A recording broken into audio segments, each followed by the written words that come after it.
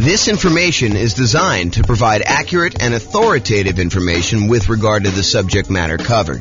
It is offered with the understanding that the presenters are not engaged in rendering legal, accounting, or other professional services. If legal advice or other expert advice is required, the services of a competent professional should be sought. Welcome to the Pompano Beach Real Estate Investing and Real Estate Financial Planning Podcast.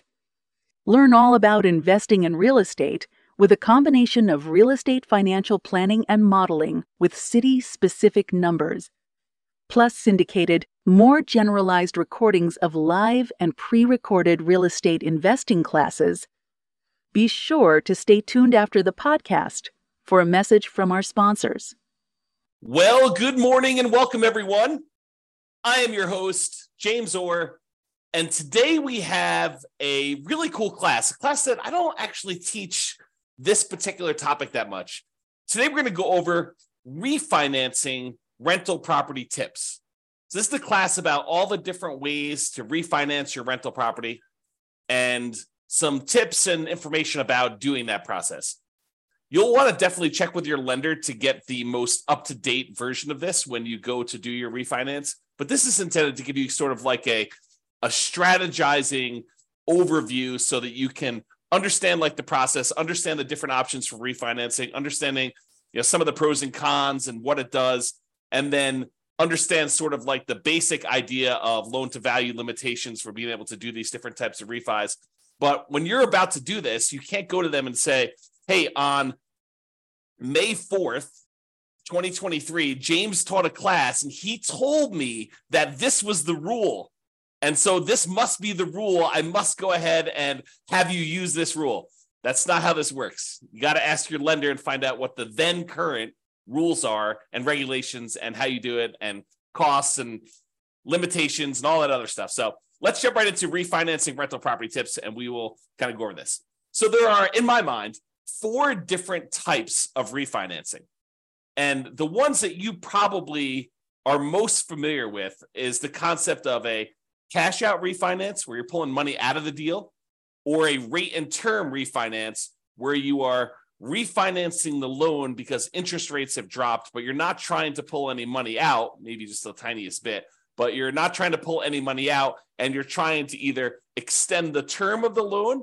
Maybe you've paid off the loan over 12 years, you have 18 years left on a 30-year loan, and by doing a rate and term refinance, you could reset that clock all the way back out to 30, which would significantly lower your payment. And in a lot of cases, you do that because the interest rates have gone down and you want to get a lower payment for those 2 reasons. Number 1, the interest rate has dropped and so your payment's going to be lower. And number 2, you've extended the term out again on a now lower balance, and so that lowers the payment too. So the 2 that you're probably most familiar with is this idea of cash out refinance, and then also the rate and term refinance. You're refinancing the rate of the loan and the term of the loan, the length of the loan, okay? Now, there's 2 other ones that you may not be as familiar with. The cash in refinance. Sometimes when we go to refinance a property, we will actually put money into the deal in order to achieve a certain result that we're looking to do, okay? And similarly, recasting a loan. Sometimes we want to pay a lump sum in order to have the lender recalculate the payment for the same target payoff date, okay? So if you think about this, what is recasting? Recasting is you have a loan and all of a sudden you come into some money. You come into $50,000 and you're like, whoa, I got this $50,000. I owe $250,000 on this loan. Why don't I go to the bank and say, hey, I'd like to make this $50,000 payment on this loan? What does that actually do for you? If you go to the lender and you tell them, hey, look, I want to make a $50,000 payment on the loan, what does that do? What it does is it moves the date that you will pay off the loan in. Instead of you actually reducing your monthly payment and improving cash flow, all it does is it determines how much faster you will end up paying off the loan. You're basically saying, hey, look, if I had 20 years left on this loan, now by paying $50,000, you may only have 11 years left on the loan. It may be a significant decrease in the time you have left on the loan because you're still making the same monthly payment. But what if you wanted to go to the lender and say, hey, lender, I'll tell you what, I have $50,000. I would like to make a one-time lump sum payment on the loan. But what I'd like you to do, instead of changing the term of my loan and when it gets paid off. I still want it to be paid off in 20 years in this example. But what I do want you to do is I want you to improve my cash flow now. So I want you to reduce the payment such that it still pays off 20 years from now. Don't change my interest rate, but go ahead and just recalculate my payment based on this $50,000 lump sum. And the lender will be like, okay, for a fee of whatever it is, $500, we will go ahead and rewrite your loan. And not all of them will do this, by the way. It's only certain lenders. But we will go ahead and rewrite your loan and reduce your balance by $50,000 by you paying us $50,000. And we will reduce your monthly payment by that. Interest rate stays the same. The date you're going to end up paying the loan stays the same, but your monthly payment goes down. Okay? And that's because you paid down some principal. So that's what recasting is.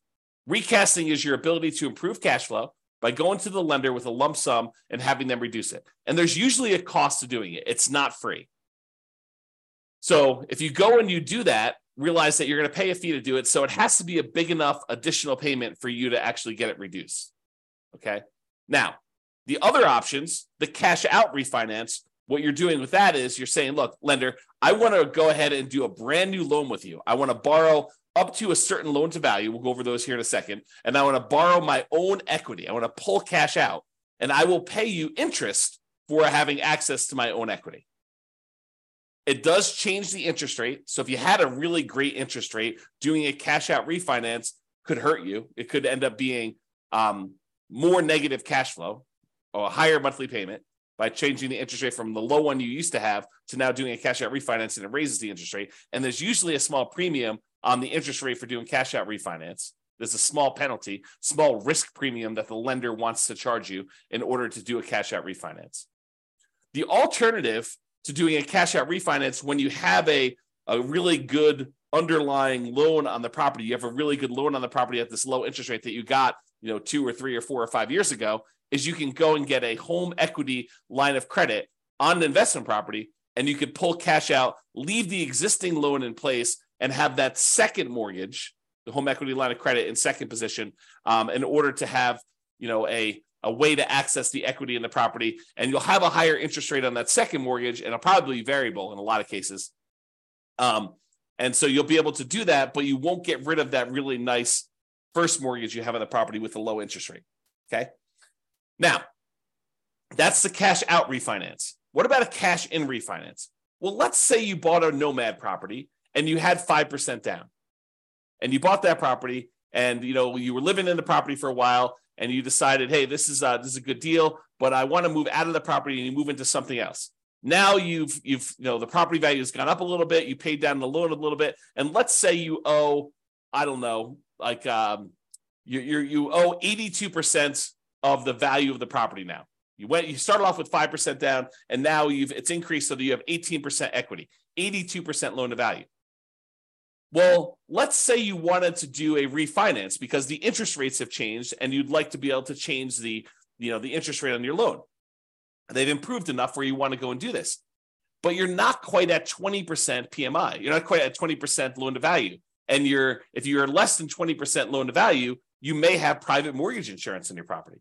And so you may choose to voluntarily put more money into the deal, put cash in when you refinance in order to get a more appropriate loan to value, a slightly better interest rate, and maybe even eliminate PMI.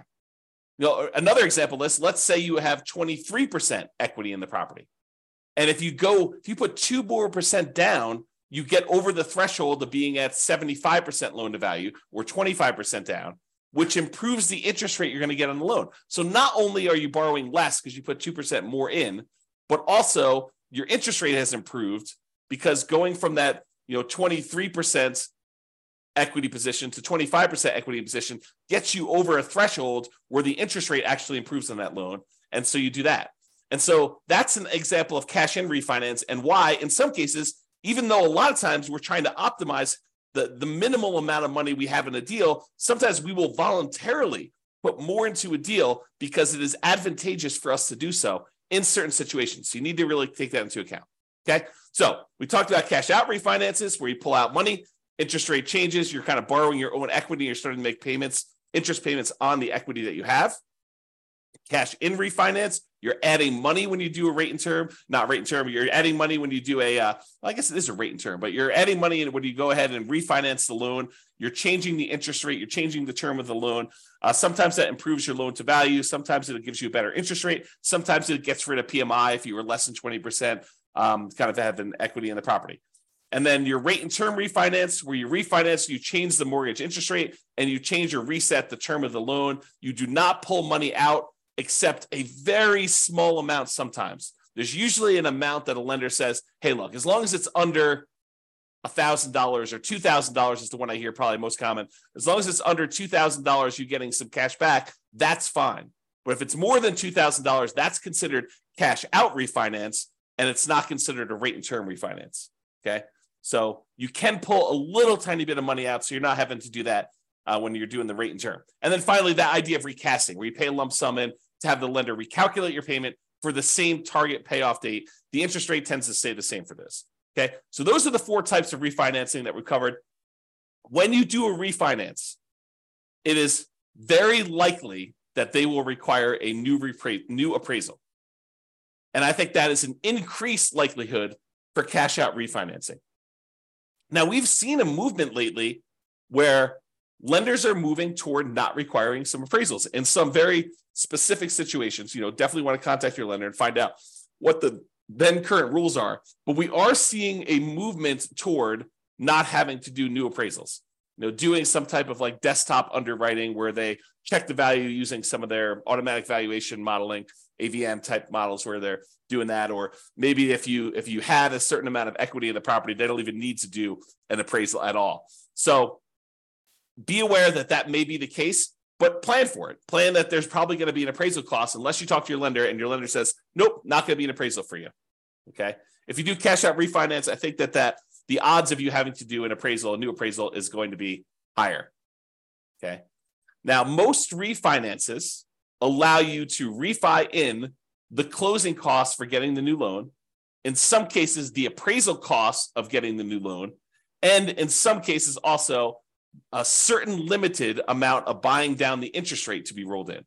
So you could go and say, hey, look, I want to go do this refinance on the property. I've got a bunch of equity in it. I want to roll in the closing costs, so that'll get added to your loan balance. I want to roll in the cost of the appraisal, so that'll get rolled into your loan balance. And because interest rates are low right now, and I'm going to have this loan forever because I'm not going to refinance again, I want to buy down my interest rate so that I can get improved cash flow. And you could roll in the buy down as well. And there may be restrictions on this, so go check with your lender. But that is my understanding that a lot of these can be rolled in up to a certain amount. Now, you may not be able to refinance with conventional financing options once you get above the loan limit.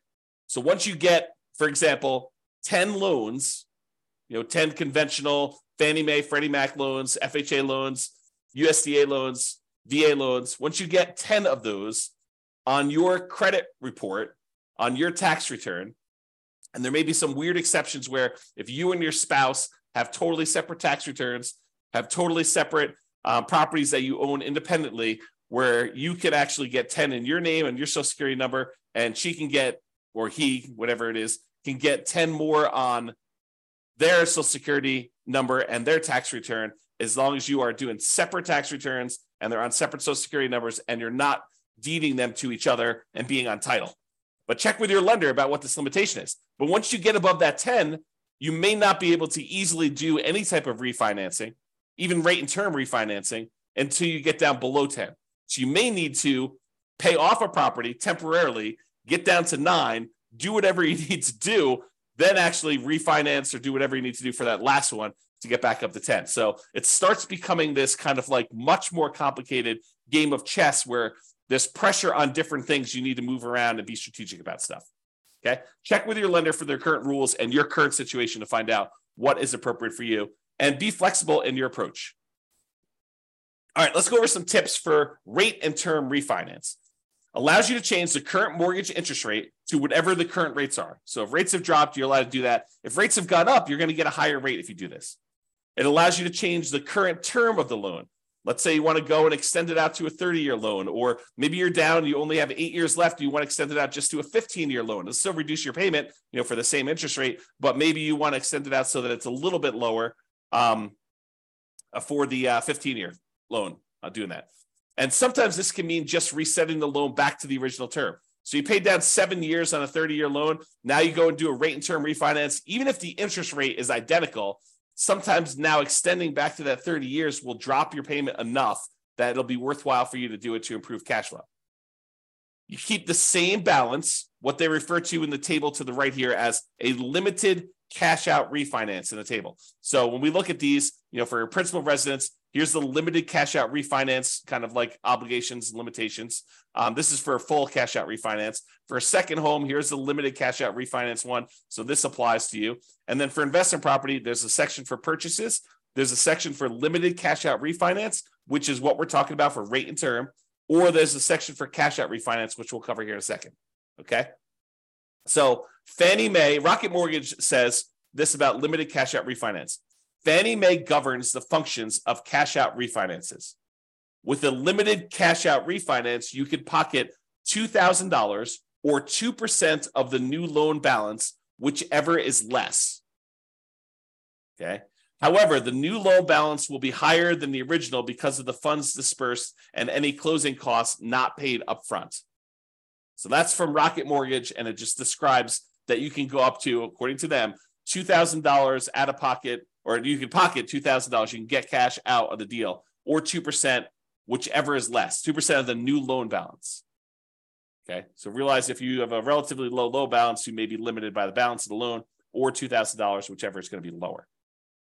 So let's talk about the maximum loan to value. So investment property, if you're doing this limited cash out refinance of 1 to 4 units, anything more than 4 units, 5 units and up is considered commercial property. And those are different rules completely. But if you're doing 1 to 4 units for a fixed rate mortgage and adjustable rate mortgage, the maximum loan to value you can do is 75%. Okay. So you can go up to 75% loan to value. You'd leave 25% in the deal when you do this rate and term refinance, this limited cash out. Now, if you're living in the property, you could do a limited cash out refinance on 1 unit. You can go to 97% with a fixed rate mortgage or 95% with an adjustable rate mortgage.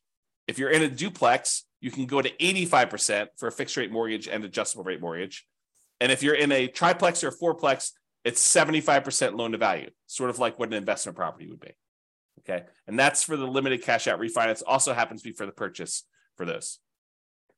If you have a second home, if you're doing a rate and term refi and you have 1 unit, which you can't do multiple units with those, then the maximum amount you can go with those is 90% loan to value for both fixed rate mortgages and adjustable rate mortgages. So you have to leave 10% in the deal on your second homes.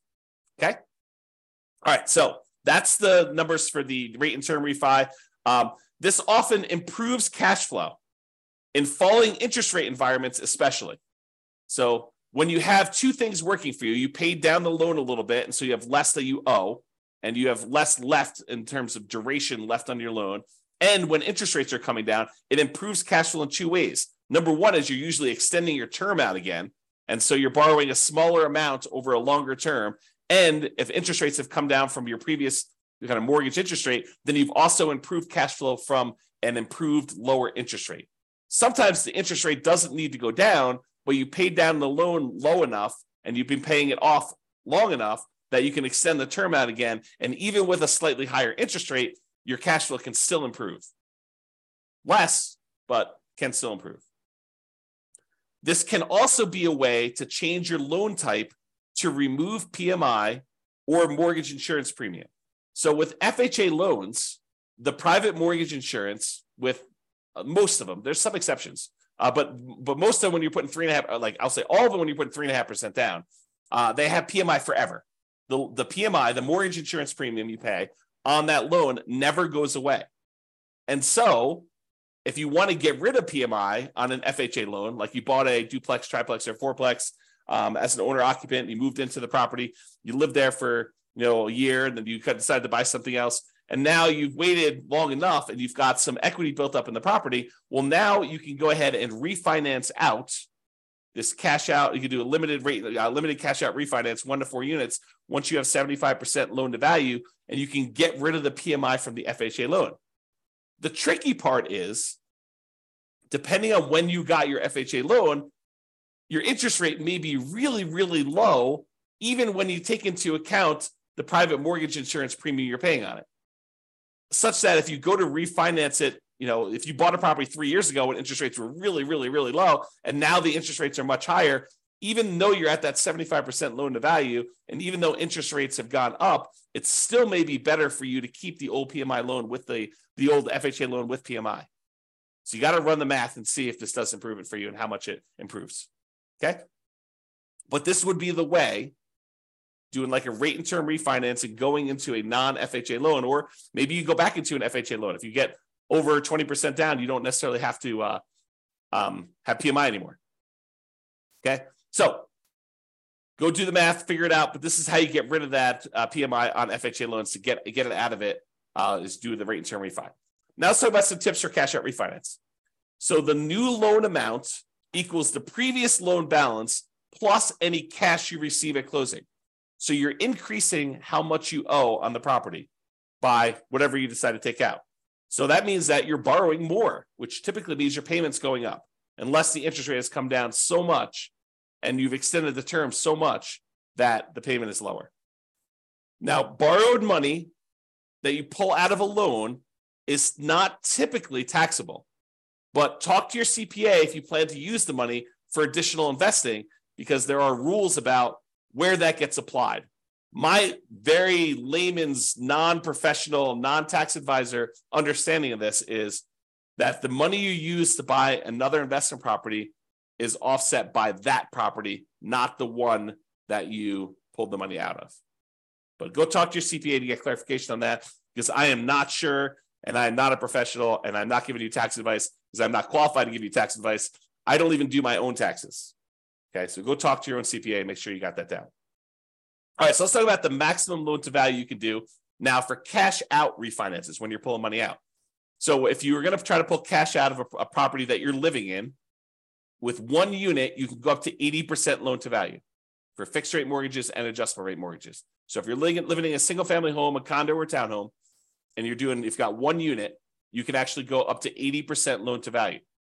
If you're in a duplex, triplex, or fourplex, 2 to 4 units, remember 5 units and above is commercial, it's a totally different deal. You can go up to 75% loan to value. So a little bit more conservative. They will only allow you to go up to 75% loan to value. You have to keep 25% equity in the deal if you're going to do a cash out refinance. And those numbers are different than when you do the rate and term. Okay. Second homes, when you're doing a cash out refinance, it's still 75% loan to value. Okay. You have to be 75% loan to value to do cash out for those. Then if you're doing investment property, you're doing a cash out refinance with one unit, a single family home, condo or townhome, with one unit, it's 75% loan to value. If you're talking about a duplex, triplex, or fourplex, and you want to pull cash out of that, they only allow you to go to 70% loan to value. So even more conservative.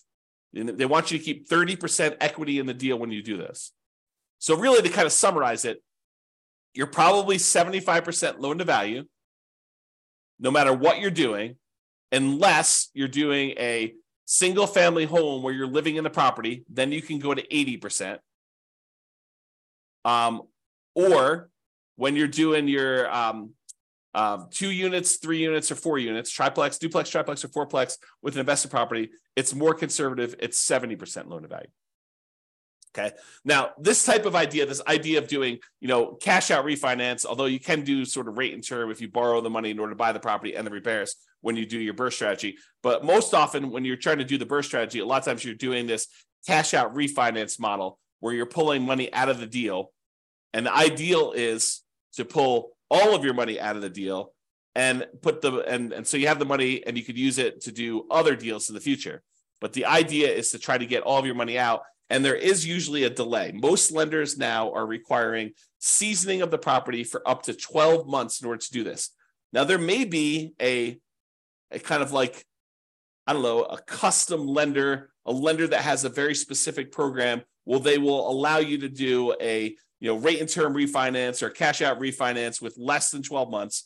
There's probably going to be a small premium on rate. And then maybe they tell you, look, you do this loan, but then, a year later, you go ahead and do a traditional, rate and term refinance into a, conventional Fannie Mae, Freddie Mac sort of product where you get out of their loan. And so it may even be some type of a balloon payment where, there's a 3-year balloon on it or a 2-year balloon on it. You got to go talk to these. And I'm just making this up. I don't know of any that are doing this, but what tends to happen is you find a need in the marketplace and these kind of custom lenders come in and they fill the hole with a custom loan product. And they kind of cater to a certain need that they're seeing in the marketplace. And they a lot of times charge a small premium for that. And they get their premium, being able to cater to those guys. So if you want to do this with more traditional Fannie Mae, Freddie Mac, definitely talk to your normal mortgage broker and find out what the rules are. If you want to try to find one of these more alternative ones, you're more likely to find those guys advertising to like a real estate investor club or group. Okay. All right. So those are the tips for cash out refinance. Owner occupant refi. So if you're living in a property and you go, let's say you've been living in a property for 14 months, you've been doing the nomad strategy and you're about to move out and you're like, rates have come down or equity has grown so much that I think I can get rid of PMI. What I'd like to do is I'd like to do a refinance using an owner occupant loan while I'm there before I move out of the property. I'll just move out as soon as I'm done doing the refinance. Oh, no. When you go and you do an owner-occupant refi, in most cases, the lender is going to require that you sign another piece of paper that says, I will remain in the property for another year. And if you don't do that, it's called loan fraud. This could be a version of like equity stripping, where you have a bunch of equity in a property as an owner-occupant, you do a refi, you max out the loan you can get on it, you pull all of the equity out of the property, then you kind of like leave the property. Maybe you keep it. Maybe you just abandon it. And you kind of say, look, this was cheaper than paying a real estate agent. I only have to leave 5% in the deal. Look at the numbers there for doing a, limited cash out refinance, or I guess your cash out refinance will be higher, but you could do a limited cash out refinance and get up to 95% and just abandon the property. I don't know. Anyway, I digress. So you cannot just go ahead and do a refi and then immediately move out. Now, if you want to try to do that, talk to the lender and see if the lender will, if they have a loan program or if they're going to require you to stay in the property for another year. Some of them may not. But that's what I've seen. I've seen that they require you to stay in the property for another year. So check with your lender if you plan to refi and then move out before a year is up. They may have rules about that. If you're being transferred for work or there's some type of significant life event, I think there are some exceptions. You and your wife, you and your spouse get married. When you were engaged, now you're getting married. Maybe that's a significant life event where you're combining households and you can move out before the year's up. Maybe you're getting divorced and you're going to move out and you're going to, keep the house or do whatever you're going to do with that. Maybe you got transferred to a different job. Maybe you're having a baby. All of these might be considered significant enough life events where they can make an exception to that 1-year rule. But you can't just arbitrarily say, the next day after I do my owner occupant refi, I'm moving out. They don't like that. They consider it loan fraud because they consider you got those terms of the loan, the better interest rate, the lower risk loan because they thought you were going to be living in the property, and then you immediately moved out. They don't like it when you do that. All right, so in conclusion, there are several flavors of refinancing. Cash out refinance, cash in refinance, rate and term refinance, and what's the name of the other one? Oh boy, recasting. Okay, so refinancing can be a way to improve cash flow. You improve your interest rate in some cases. If the interest rates have dropped since you had the loan, you can extend your term on the loan. You had paid off a certain amount. Now you're going back out to 15 years or 30 years, or in some cases, 40 years now. You can also eliminate PMI, where, equity is increasing your property fast enough. Now you've got, your PMI is low enough. You can either request PMI get removed, or in some cases, you have to actually refinance the loan, especially with like FHA loans. Okay. It can also be a way to access equity in your properties. If you want to re-leverage up, take money out, and you want to go reinvest in something else. Remember, we had that whole class on how your return on equity, and specifically your return on true net equity, actually decreases over time. It tends to drop off until eventually, when the loan's paid off, all you have is an unleveraged appreciation rate and your cap rate in the property. When you've got beyond, you're paying off the loan, you've gotten beyond your depreciation, then it's really just appreciation and your cash flow. And if it's unleveraged, it's cap rate and your unleveraged depreciation rate. So a lot of times you want to go ahead and re-leverage up so you can get back up on that curve where your returns are much higher on your equity. And so this is a way to access that equity, doing some type of cash out refinance or rate and term refinance, although not as much. doing a HELOC on your loan is probably the way to access those. So be sure to consider when you're looking at these, the cost to access this equity. It's not free. There is a cost. And sometimes it's some of the more expensive money. As you see on the World's Greatest Real Estate Deal Analysis spreadsheet, I have a whole section on there. One of the 9 charts on that dashboard is about your like how much equity you have and what the cost is to access that equity. Both doing a refinance equity, a cash out refi equity, and also if you sell the property, what the cost to access that is. And refi tends to be the cheaper end of the spectrum. It tends to be more expensive for you to sell a property to access that equity. So how accessing this equity, the other thing to consider is how accessing this equity will impact all areas of your return. A lot of people get confused. They think, I'm just going to pull money out of this deal and then my property will still cash flow. Maybe not. Maybe by taking the money out of the deal, your cash flow gets significantly diminished on that property, and maybe it's even negative, such that the money you take and you invest into the next deal, it needs to be super strong at cash flow in order to be able to support the payments you have on the other property. So you want to really look at this. You want to look at those kind of like return quadrants we have, and you want to look at the return quadrants and how it changes the property you still have, the one you're doing the refi on, and also the property you're acquiring with that money, and make sure that they support each other. Or if they don't support each other, you're okay with that, right? Like you could be okay having negative cash flow if you decide to re-leverage up because you think the overall return in your portfolio is going to help you get to financial independence. It's not a property you intend to have where it's going to cash flow massively. You're really doing this to capture the great appreciation, some debt pay down, some tax benefits, and you're okay feeding the property, having some deferred down payment while you're doing that. And there will likely be, this topic specifically will likely be an entire separate series of classes in the future. Probably not until I'm done doing all the stuff on buying when we start talking about should I sell or refi my rental. That's like intended to be the next whole separate module, not individual module, but like whole, course, if you want to call it that way. All right. But there will be those things coming. We'll talk about those in the future. All right. That's all I got for you. Hope you enjoyed this class. Hope it was helpful for you, learning about all the different ways to kind of refinance and some tips for doing that. Again, talk to your lender and get the advice you need if you're planning on doing this. This has been James Orr. Hope you have a great day, everybody. Bye-bye for now. With home prices up, mortgage interest rates up, and rents up, but not quite enough to counteract the higher prices and interest rates. Cash flow on rental properties is harder than ever. Book a call with the Real Estate Financial Planner to apply our proprietary 88 strategies to improve cash flow on your rentals. See the show notes for a link to schedule your call and improve your cash flow today. If you're a real estate agent, lender, or professional in Pompano Beach that wants to help our real estate investor listeners, consider reaching out to learn about collaboration opportunities with this podcast. We'd love to add more value to our listeners by having you assist our investors buy, sell, and finance their real estate investments. See the show notes to schedule a call to discuss collaboration opportunities.